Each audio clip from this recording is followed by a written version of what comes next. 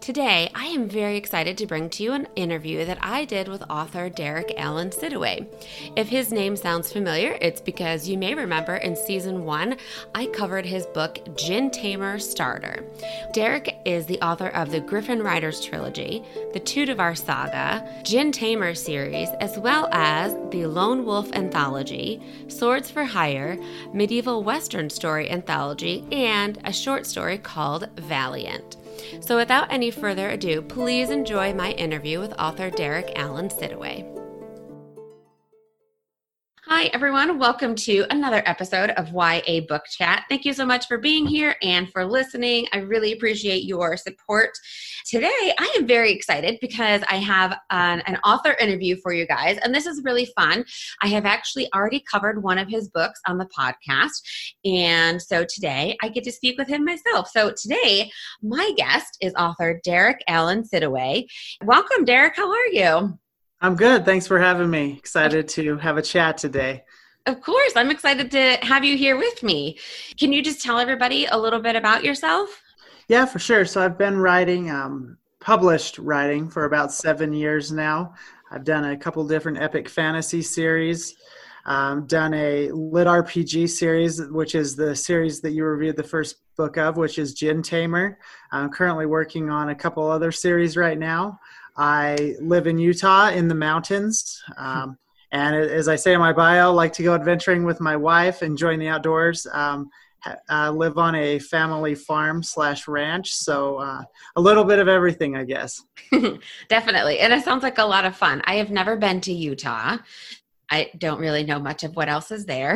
Is it a lot of like ranches? Are there a lot of big cities? I don't know anything about Utah. Yeah, there's, Salt Lake's obviously the big one that everyone thinks of. And then there's Park City, which I'm about 20 minutes from. So I'm more in the rural part of Utah.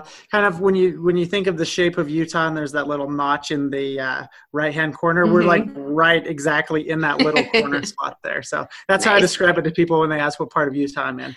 It's a good way to describe it. You got to give somebody a good landmark so that they understand. I always tell people when they ask me where I'm originally from, because I live in South Carolina, but I'm actually originally from Western New York. But I always have to tell people I can't just say New York because then they assume New York City. So then I have to say, no, I'm at the other end of the state, close to the Canada border. Oh, okay. And then they kind of get it and understand a little bit more. No, I totally know what you mean. So yeah, your book series that I talked about on the podcast last season was Djinn Tamer, and I talked about the first book in the series called Djinn Tamer Starter, and that was a lot of fun. I had my friend David on, and we got to chit-chat about it and hit into that world and the kind of the world of Pokemon and Monster Rancher and all of that fun stuff. David had to school me in it a little bit because I was not as familiar. But I was really excited to get into it actually because I have 2 boys and I know that they are going to, when they get a little bit older, are going to really enjoy this kind of thing. So it was great. And I always like getting different types of books, different types of things that I wouldn't normally read. And so I really enjoyed reading your book. So what can you tell everybody a little bit more about the Djinn Tamer series? So specifically about Djinn Tamer, it was based on a couple different influences. Obviously, Pokemon, Digimon, and Monster Rancher are the ones that you think of first probably when you think of a couple of people that are fighting elemental or magical monsters against one another. But there was also it was actually on Game Boy Advance, so this is dating myself a little bit, but a game called Golden Sun. And that's actually where the term Djinn came from. They kind of used in a different context in that game. But basically, yeah, just combining all of those different influences into a story that also tries to address some of the maybe logic gaps that are in the Pokemon universe, as far as just things that don't make sense or things that people don't talk about. Yeah, combining all those together. And then I'd worked with AJ a little bit in the past. We knew one another, and I kind of pitched him on the idea. And this was about the time when lit RPG really started taking off, so a couple years ago. And we thought, well, this is definitely a unique twist on lit RPG compared to what a lot of other people are doing that's more based on, a traditional role-playing or tabletop RPG type of game. So yeah, we really had a lot of fun with it. It's definitely a niche sub-genre, but it was a lot of fun to write and just explore that world, and had a great time working with AJ on that project. Good.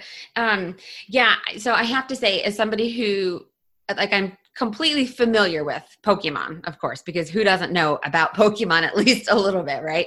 But I haven't, I was never really that into it or anything growing up, so I wasn't super familiar. The Gin-cyclopedia that you had at the back of the book was like my lifesaver. Because I remember I started reading it and I was looking through and I'm like, okay, I can kind of guess what this gin might be, but I'm not really sure. And then I don't know, one day I just was flipping through and I looked and I was like, oh, there's an encyclopedia at the back of this. This is fantastic. So that, I loved, that saved my life. Did you and AJ kind of put that back there for people like me, or just, why did you put that back there? Well, a big part of working in a type of world where you're creating magical monsters, I guess, is the actual description or visualizing what they look like. And so that's something we wanted to share with readers. And we really spent a lot of time trying to figure out how to do that, especially given that most people will read our books as ebooks. So it's not like most people will be flipping through an actual book and they get it back and it's like, oh, there's pictures, and there's some challenges that come along with sharing pictures in ebooks. So it was actually AJ's wife that helped us out a lot with the design on that and put a lot of work into the layout. Mm-hmm. And we actually went for the actual designs themselves as part of the writing and outlining process, we settled on descriptions of what these monsters looked like. And then for the art that you see in the Gin-cyclopedia, we actually reached out to some artists that produce what are commonly called Fakemon, basically. So it's like Pokemon, but with the word fake in front of Mon. And they're basically artists. We used a couple different ones that create their own versions of Pokemon, and they kind of use that same artistic style. Mm-hmm. And so we reached out to them and commissioned them to draw these monsters, just so we could really feed on that influence and get that same type of art style. And I think they really came through with the designs that we created for them, and they added some of their own nuances that we'd never thought of, but we obviously really love.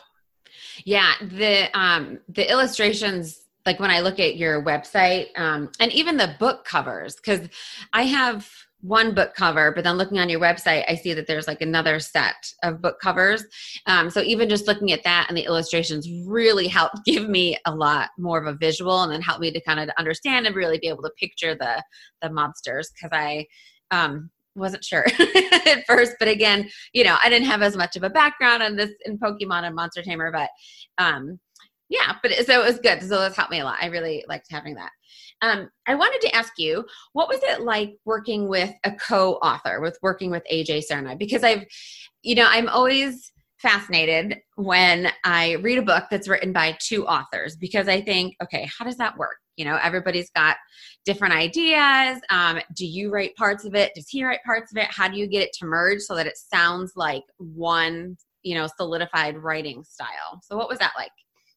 So maybe, and this analogy kind of came to me, but just barely. But it's not really like we're both sitting around a mixing bowl and throwing different ingredients in. I mean, definitely when we're in the outlining and just the brainstorming and kind of the story planning process, that's what we're doing. But once we get down, okay, here's the idea we want to go with, then it's a very back and forth process. So he'll work on, this layer, and then it'll come back to me. So for example, with Gin Tamer, what we did, and trying to remember to make sure I get the order of the process right, because we've kind of mixed it up on the series we're doing now. But with Gin Tamer, we both collaborated and went back and forth on the outline. And then once we had a really solid outline in place, I was the one who wrote the rough draft, so the first draft. And after I wrote that, I sent it back to him, and he went through the entire first draft and made some changes and just tried to make sure. A big thing with me is continuity, and as AJ likes to say, I'll throw in something kind of in the middle of a story that's a really cool concept, but it doesn't exactly fit. And I like to break stuff when I'm going through writing, I guess. I definitely am an outliner, but I do a lot of pantsing in the middle of my stories too. So he went through, and he'll usually do a second or a third draft, and then I'll get it back again for a fourth draft just to kind of do a final read over. At that point, I'm looking for just minor things like voice and just putting a polish on it. Obviously, throughout the whole process, we're looking for typos and edits and things like that. Yeah. But usually that's how it goes. It'll go back and forth between us 2 or 3 times before it goes to the editor. And it's really, people ask me it's a question we get a lot, what it's like working with a co-author. And kind of our response is that it's a lot like any other relationship, you know. People ask us, how do you find someone to write with? And it's like, well, how do you find a new friend or a spouse? Or anything like that? So we kind of just randomly met not long after I started writing and after I'd first published, so probably 6 years or so. We worked on another project that we just did a single book under a pen name, a completely different genre that we've moved away from now. But as I said, when I had this concept for Gin Tamer, I wanted to work with a co-author, one, just because it doesn't really, the overall amount of work required to have a book go from start to finish is the same with a co-author. It's just divided up between 2 people. So still takes the same amount of time. It's just divided between 2 people. And given that AJ and I are both writing on the side right now, not full time, it kind of worked out well for us to be able to pass that back and forth. And so he was on board with that project, and we were able to work together through the entire trilogy, and we really learned a lot about each other. As I mentioned before, the continuity issues that I like to introduce in books for one thing.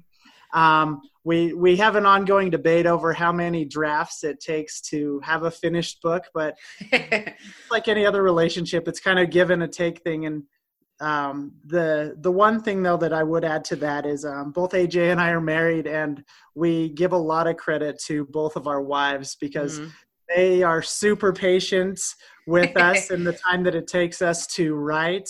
And they're also great help as well. They often read some of our early drafts, and we'll talk through story ideas with them. AJ is actually working on a series with his wife right now that she's co-authoring. So nice. There's also that component of the relationship as our spouses that are so supportive of us as well. That's really cool.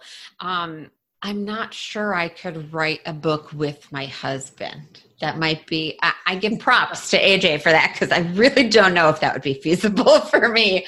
I do know, some other people who write, and I've written a couple of children's books, but like I have one friend who I feel like I could probably like write something longer with if her and I to work on it together. But it would definitely, I would probably be more like you because I tend to be more of a pantser and like just write whatever. Like I will just sit and write whatever comes in my head and go back and edit it out and figure it out later. She is definitely more of an outliner and a planner. So if we were to ever do something together, I could see us going that route as well. But I mean, maybe one day we'll collaborate and do something. Who knows? But definitely more of a pantser myself also. There's definitely a lot of compromising as going back to just talking about it as a relationship. And we're fortunate, both AJ and I, that we both have pretty thick skin because we can be pretty harsh with our critiques to one another and just some of the banter we have back and forth. But yeah, like I said, it takes a lot of compromise, especially when you're planning out really the character's motives and the character's growth over a book, and then just certain concepts for a story. That's something that we'll go back and forth on. And it's not like too that we finish the outline and then that's it. We write the rough draft and we do the revision and then we're done. I mean, we probably meet, I would say, every other week with just things that come up. And again, a lot of that back and forth. But in the end, I found that we also have really complementary voices, which is also important if you're trying to write a book that sounds like it's from a single voice, even when two people are contributing.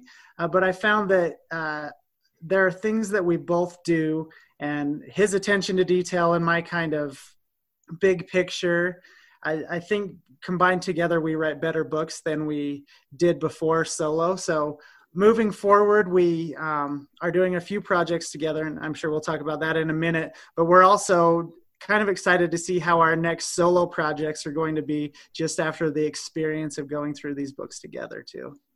Yeah. So I was going to ask you, what are you and AJ working on together coming up? So this is kind of a loaded question, and I say that because I'll obviously make sure my readers get a chance to listen to this, but we get a lot of questions. And before I started Gin Tamer, ironically, I'm probably more well-known in general for my Griffin Riders trilogy that I wrote. It was 3 years ago was when the first book came out, and then took a break from those to do Gin Tamer. And so what happened was I'm fortunate enough that there have been a lot of readers that loved Griffin Riders and really want to know when the next book in that series is coming out. And then AJ and I have been fortunate that there are a lot of readers that read Gin Tamer and want to know when more Gin Tamer is coming out. So tentatively what our schedule is like, and just looking at the next 2 to 3 years, we've kind of got a big production slate piled up now. But what we're doing is we have plans for Gin Tamer. If you've read the books, there's kind of broken down the different leagues between bronze, silver, and gold. Mm-hmm. And so naturally, since this trilogy was called the Bronze League, we'll be doing a silver and a gold league. Those will probably be larger, well, almost certainly be larger than trilogies. And we just sent a newsletter out to some of our readers, letting them know that we're really looking at the format for how we do the Silver League. So as far as the length of books and how we can deliver them to fans faster. Aside from Gin Tamer, we're also looking at collaborating on a Griffin Riders book in the future.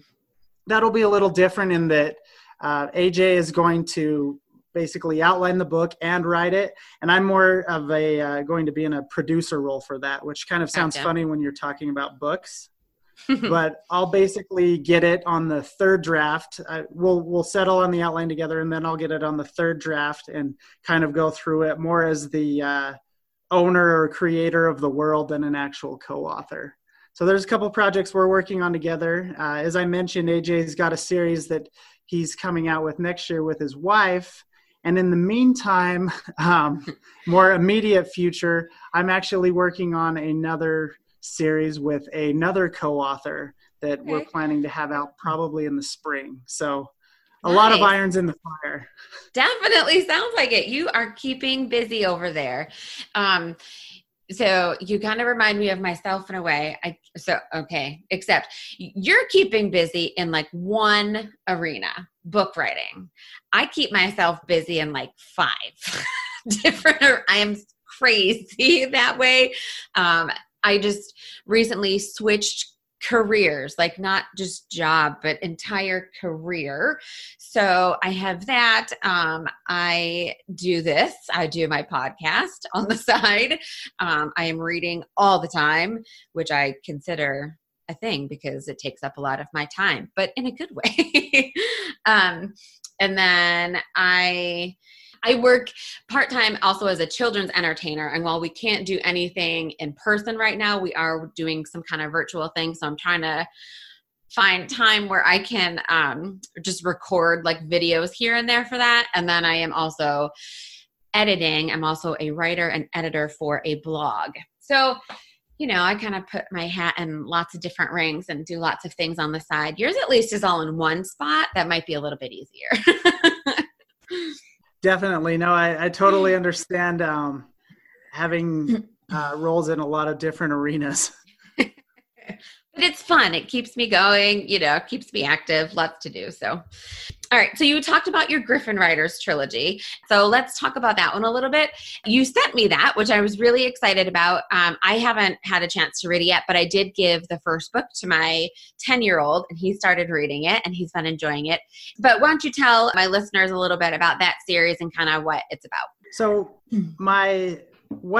before I got into Lit RPG, but even with Lit RPG in some ways, my tagline is that I write epic fantasy that's fast-paced with heart. And that's really where that all started, was with the Griffin Riders trilogy. So they're not huge books. They're definitely fast-paced, but they do tell stories that are on a grand scale. And kind of the original inspiration behind them was looking at there's a lot of dragon type stories out there with dragon riders. You think of Aragon and Christopher Paolini's series, Anne McCaffrey's series, Dragon Riders of Pern. So I was looking at that and thinking of a way to put a twist on it, which is kind of where the idea for Griffins came from. And then from there, I really took a lot of time before I started writing and outlining that series to go over some of my favorite fantasy books that maybe a lot of people don't know. So I drew a lot of inspiration from the Chronicles of Prydain by Lloyd Alexander. Those are similar in that they're shorter books, but they still manage to tell an epic story. I don't know the size comparison between Chronicles of Prydain and Lord of the Rings, for example, but you could probably combine the entire, I think it's 7, I should know this. Anyway, however many books are in the Chronicles of Prydain, and they would probably make up like 1.5 Lord of the Rings books. It would be the Fellowship and the Two Towers. So that was something I really wanted to do, was to tell kind of a contained epic story from mostly a single point of view, but still get that kind of epic, grand level scale of everything that's going on in the world. Yeah, I like that. And I think I'm a really big fantasy fan. And so I love those types of stories. And I think it is great when you can have a book that is a little bit shorter, but still tells such a huge epic tale. I know for me, I'm almost done. There's a book that I'm reading right now. I'm actually rereading it so I can talk about it on the podcast. But it's really good, but it's also really long. And so I've been just like struggling to finish it. And I do sometimes I don't mind that, but sometimes I do just want to grab those books that are shorter, but still give me a really great story, And I know for different ages too, like I said, my 10-year-old was starting to read it. It's really good for, readers like him and middle school and stuff who are still trying to, figure out what they like. Maybe they don't have as long of an attention span. So yeah, I think I love that. I love that kind of fantasy story that you can wrap up, but it doesn't have to be like a super long, epic thing either, I mean, Lord of the Rings is fantastic. Don't get me wrong, but those are really long books and movies. Who are we joking? I mean, come Definitely, yes. Those movies are ridiculously long, but they're good. So, okay. And then you have one more series as well. And I don't have my email in front of me. So for the life of me, I'm not going to remember how to pronounce it. So can you just go for it? Just go for it. Is it Toidavar? I can't see. Close. Tudavar. Okay, Tudavar Saga. So can you tell everybody a little about that one? So the name, I feel like I should start off by explaining where the name came from.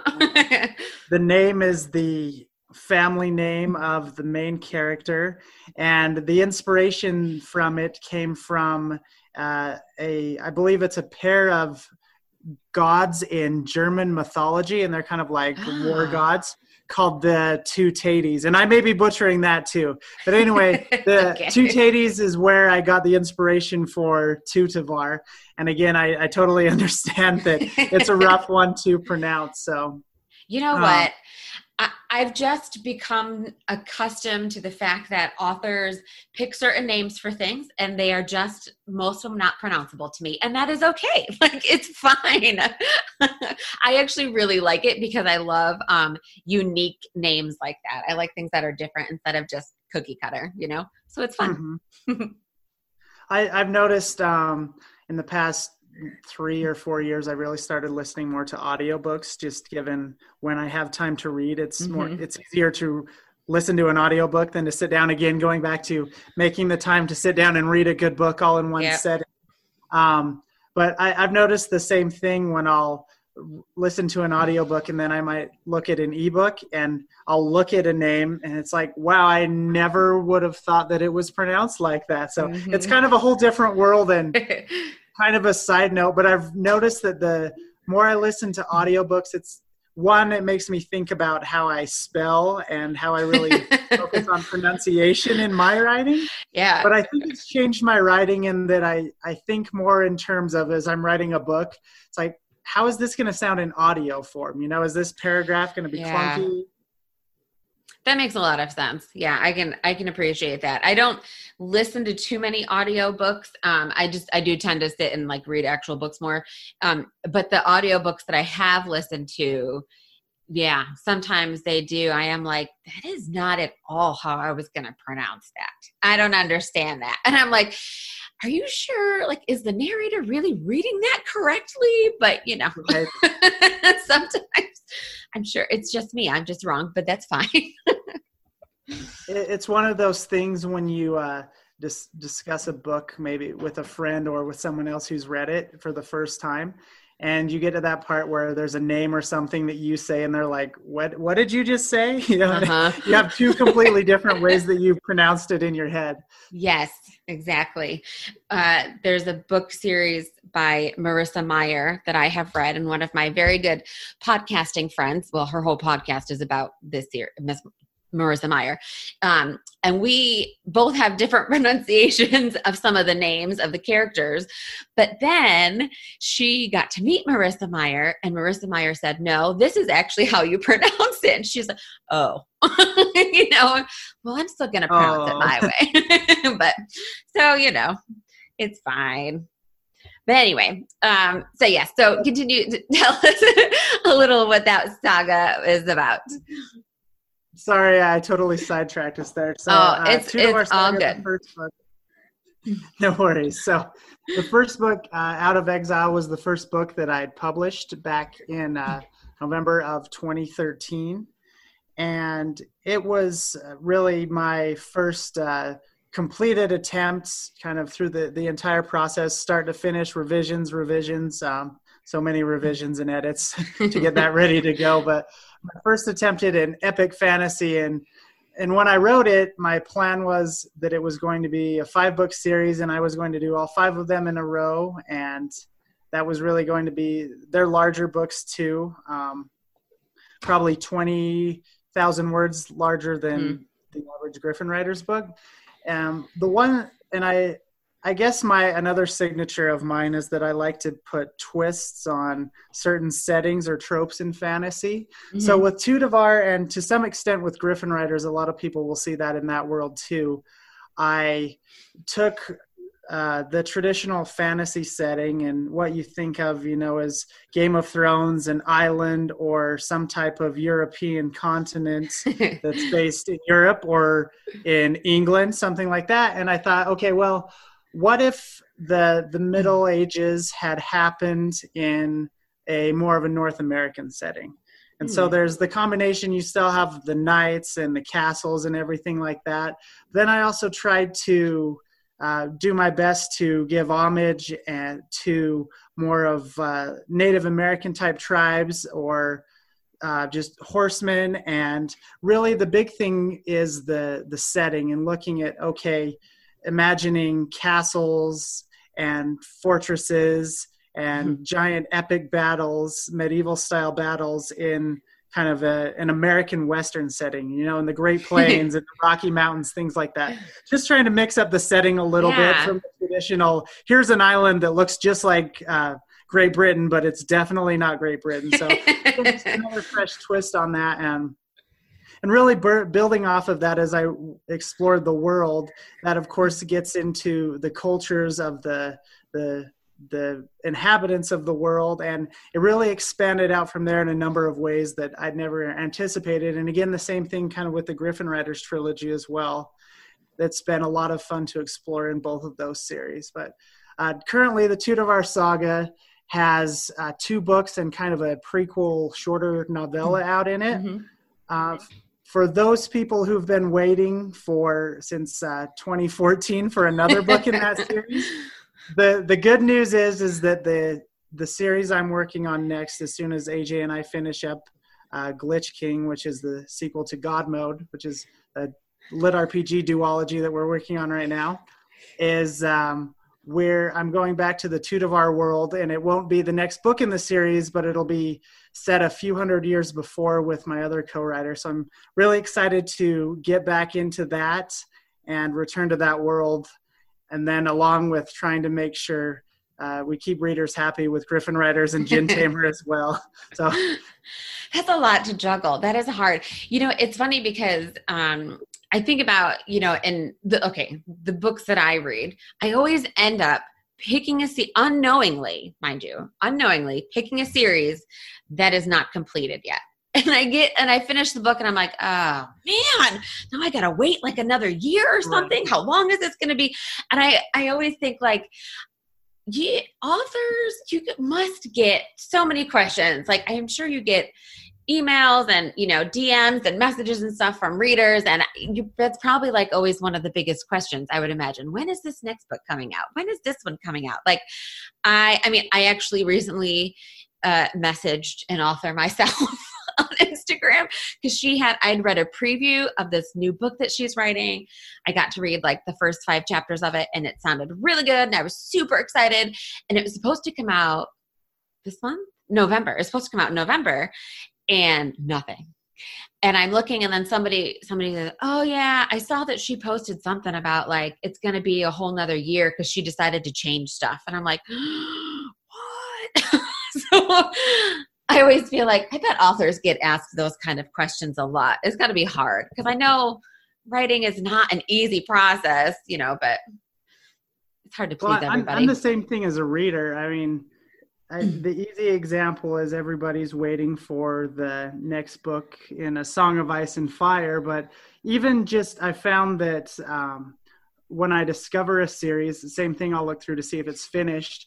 And then, or even if it's not, but if it's a longer series. So a good example of this is I started reading Will White's Cradle series last year. Mm-hmm. And he had, I think, 6 books that were already all out. And so you get hooked on a series that you really love, and Cradle's amazing.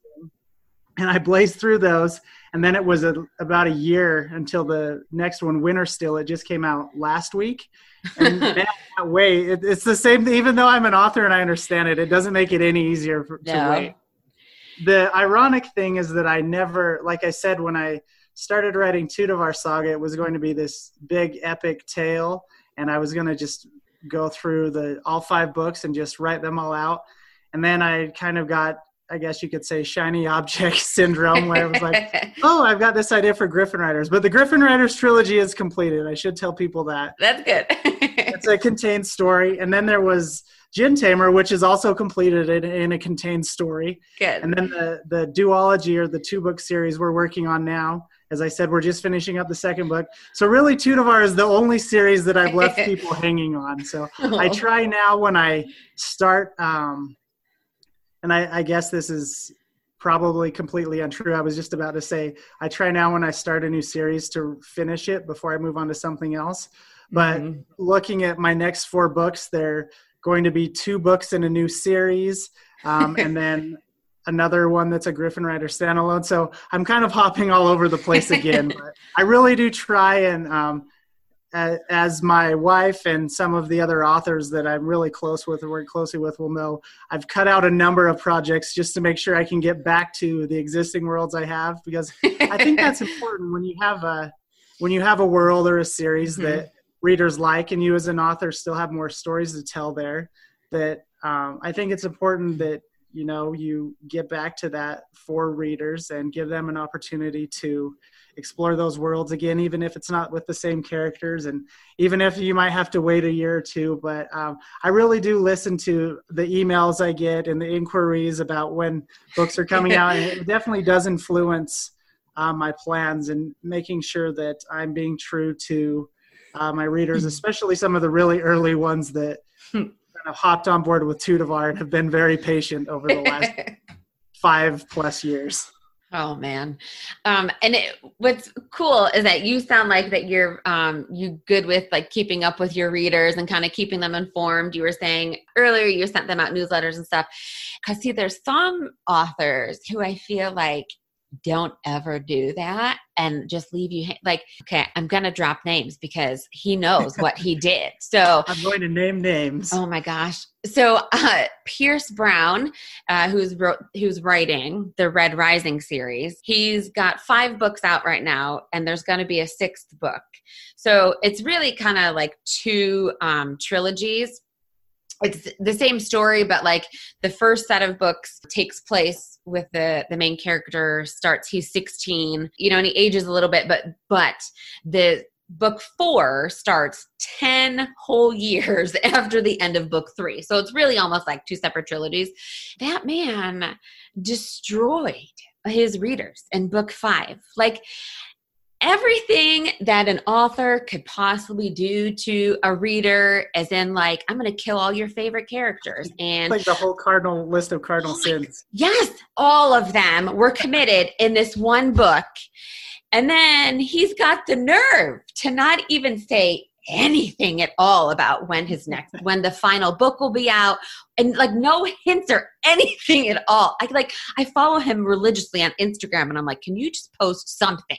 Anything. It's like, today's the day, right? Oh, every day he posts something, or even like in his stories, I'm always like, please, please, please, I just need some kind of hint of what's going on and no, I think it seems like he takes pleasure in torturing his readers, like it's fun. I don't know, but whatever.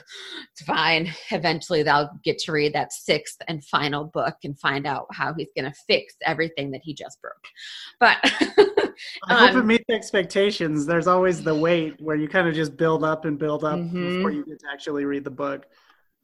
Yeah, that's kind of it. I have read book series too, where I was waiting for the last one, and then it came out, and I was a little bit disappointed at the end, and I was like, no, this is not okay. But what can you do? It's just my opinion. The author still did an amazing job.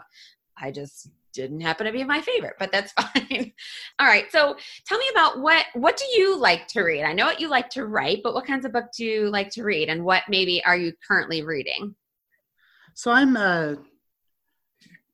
I guess a couple of mixes, you could say. I kind of rotate between a nonfiction book of various genres. So really like, honestly, self-improvement books or just like life hack books. Mm-hmm. And then also, I wouldn't call it research, but reading historical books, about, there was a great one I just read called, I believe it was Comanche Moon. Or Empire of the Summer Moon. Comanche Moon is the sequel to Lonesome Dove, I think. Don't know why that popped into my head. Empire of the Summer Moon, it was just it's basically about the rise and fall of the Comanche Nation, and it was just an amazing historical book, and I found a few others like that. But talking about more of fiction books, I obviously love reading fantasy. I've noticed myself being pickier, I guess you could say, in the fantasy that I read, so I've got the authors that I love, and I grab everything of theirs when it comes out. And then there's just interacting with so many authors, you always end up with more books than you can ever get through. But I always try to check out some of my peers that I interact with and some of their books, which is, as I mentioned before, that's kind of how I discovered Will White's Cradle series, was just being in an author, I guess you could call it a mastermind, or just a group with him, and picking up his series. I really love them.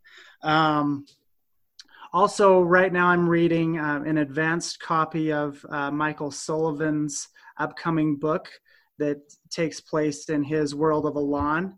That one's all of his books are amazing. This one's shaping up to be amazing too. I don't want to share too much about it because, like I said, it's an advanced copy. So I don't. Obviously, I'm not going to spoil anything, but I also don't want to share too much information there. But I've had the opportunity, which has been amazing, because I read his first series, Theft of Swords, back in, it was a couple of years before I started publishing, and he had this Q&A in the back. I've never noticed that before. but he talked about his self-publishing journey, and he's been one of the people that really helped me to start my career as an indie author. I've been in contact with him basically since I started this journey. He's just an amazing author, but also just a really great guy, really helpful for those in the industry. So having the opportunity to read one of his advanced copies of his books has been amazing. And like I said, his stories never disappoint. So yeah, I'm a bounce back and forth between fantasy. I do read some lit RPG. I'm also kind of picky with that as well. Try to read some of the stuff that's getting a lot of attention, but also some of the stuff some of those undiscovered gems. And yeah, just between lit RPG and fantasy, and then again, some of those historical books, and then just kind of the random one-off books about self-development or whatever it might be, to break it up, to give yourself a little bit, a taste of something different. Yeah. I tend to kind of stick to the same thing. I don't read very much nonfiction, which I should read more, but I have read you said you like historical stuff. I did read a historical fiction book recently that I really liked a lot. So I want to try and venture into that area and maybe read some more in that realm as well. All right. Just a couple of fun questions outside of the book world. It says it's on your website, and then you mentioned it at the beginning that you're a rancher. As a person who has absolutely no clue like what that entails, can you tell me like what that's like? What does it mean to be a rancher? What is your typical day like? So most people, when they hear about a farm or a ranch, they probably imagine if they watch the show Yellowstone, they probably imagine that. We're definitely not anything like Yellowstone. Our farm is definitely, I'm a fourth generation farmer / rancher. Grew up in the family homestead, or the family farm, I guess you could say. It's definitely a side thing. It's not anybody's full-time job here. Like I said, we're definitely not like Yellowstone. We have about 140 acres. We have a few sheep and some cows. As far as crops, we just raise hay to feed the sheep and the cows. Have a couple horses. So, nice. It's just enough to keep you busy. There's kind of this old saying in the community that as a farmer, if you won $1 million, you'd just blow it all on farming and you wouldn't know what else to do with it. And so you'd be back where you started. But no, it's definitely a lot of work, and it's a big commitment. Kind of when you were mentioning earlier, the different hats and different things, it definitely takes up as much or more time than writing does. And it's nice. The balance between the two is nice, though, because writing, obviously, you spend a lot of time sitting. Right now, as I'm going through the second draft of Glitch King, the book that AJ and I are working on to finish right now, just trying to power through it. It's nice to be able to have that escape sometimes for the outdoors, and vice versa too. There's definitely some times when people kind of have this romantic notion, I guess, of what it is to own a farm or a ranch, and there's definitely times when it's nice to get a break from that too. So the two kind of offset each other and balance each other out. Well, I think it's funny because I think people, they watch like old Westerns or, I don't know, these old TV shows where it looks like, the ranchers just have all these horses and all this land, and maybe they have cows, and they just mosey around all day and like keep an eye on them and make sure they're all in their pens or where they have to go. You know what I mean? Like that's not realistic. Like it doesn't show all the hard work that you actually have to do to keep up the land and all of that stuff. So it's just, I can see that people get all kinds of different fantasy ideas in their heads of what a lot of different careers and whatnot are like, for sure. All right. So tell me about what kind of adventuring do you and your wife like to do? What kinds of outdoor stuff? So we, as I said before, she's very patient and supportive between me being a writer and then also kind of being married into someone who works on a family farm as well. We just took a trip though back in August, and we went around to some national parks and some areas in Colorado and southern Utah. It was super smoky with all the fires, but had a really great time just getting in the outdoors. Living in the place that we do, like I said, right next to the Uinta Mountains, which are kind of an offshoot of the Rocky Mountains. Okay. A lot of opportunities just for hiking. And then our actual location, we're very near to a reservoir. So we'll get out and we'll go for runs sometimes in the evening next to the lake. Not as much as we'd like to. I definitely don't want to paint us out as, fitness buffs or anything like that, but we definitely try to be active and spend time together doing active things like that. But also, I'm fortunate that she's kind of a mix like me, where we still enjoy getting out and doing physical things like hiking and exploring things like that. But we definitely enjoy, we both enjoy fantasy and sci-fi. So we also have the opportunity to watch a lot of shows together and just a lot of shared interests, which is a really great thing to be able to share that and not being the person that's like, okay, I'm going to go watch, Lord of the Rings right now by myself because you can't watch it for 5 minutes without getting bored. Definitely not the case with us. That's good. Yeah, I was actually, my husband and I have a lot of shared interests like that as well, but there are definitely things that we don't. I just watched the new Netflix movie Enola Holmes. Definitely not in his wheelhouse. I was watching it one night actually to talk about it on somebody else's podcast. And I had started watching it. I was a good 3/4 of the way through. He comes downstairs, he sits down, he's like, "What are you watching?" And then he starts making all these sarcastic remarks. And I said, you're ruining this for me. I'm trying to enjoy this. But it's fun. We don't, we have a lot that we like together, but we also definitely have different interests as well. But we have a good rapport where we can tease each other about them or, and whatnot. We also enjoy outdoor activities and whatnot. We'll take our boys and we like to go camping and hiking and so it's fun.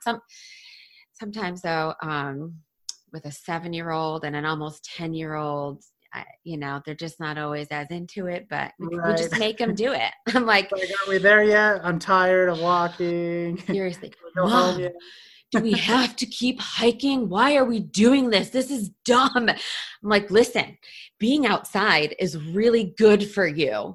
And you need to learn to explore and appreciate nature.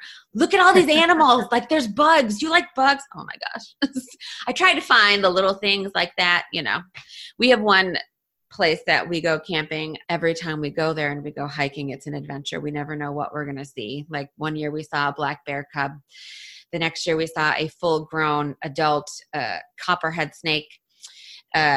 Then it was a water snake another year. This year we saw bear poop on the trail, pretty fresh. So we knew it was around. We saw another copperhead snake, a scorpion, and had something growl at us from the woods as we passed by, which was fun. So you just never know. Life is an adventure. And I love doing that. And I always love talking to other people who like outdoor stuff as well. So definitely the great outdoors and all of the mysteries that come along with it, right? So many mysteries. But all right. Well, can you tell everybody where they can find your books and where they can follow you on social media? Yeah, definitely. So you can check out my website, DerekAllenSidaway.com. It's probably due for an update on a couple of things, but all of my books are listed there. You can find them on any of the major book retailers. So Barnes & Noble, Amazon, iBooks, Kobo, some books on Google Play. So pretty much anywhere you're looking for books. Also on Audible with 3 series, Griffin Writers Trilogy, which had the opportunity to be narrated by Kate Rudd, who just did an amazing job with that. And then the Gin Tamer Trilogy, obviously, as well, was narrated by Oliver Wyman, who also did an exceptional job. And then we're working on completing the audio set for God Mode, which is the lit RPG duology that I was talking about. Mm-hmm. That's available exclusive through Amazon, but also on Audible as well, and that will be up on Audible. And then my next project, the next 2 books I'm on, they'll be released wide. I'm holding up quotation marks as well. It's kind of an insider term, but they'll be available on all retailers, or you can get them direct through me. One thing I set up earlier this year was a kind of a direct bookstore where people can grab the ebook. It's easily delivered to their device, just like if they went through Amazon or Kobo. So definitely encourage people to check that out. Sometimes I'll do different types of things there, and you can find all of that information on my website. I'm not as good at keeping things updated on Facebook. So if you're looking for updates, the place to be is definitely on my website, signing up for my newsletter. I send newsletters out at the first and third Sunday of every month.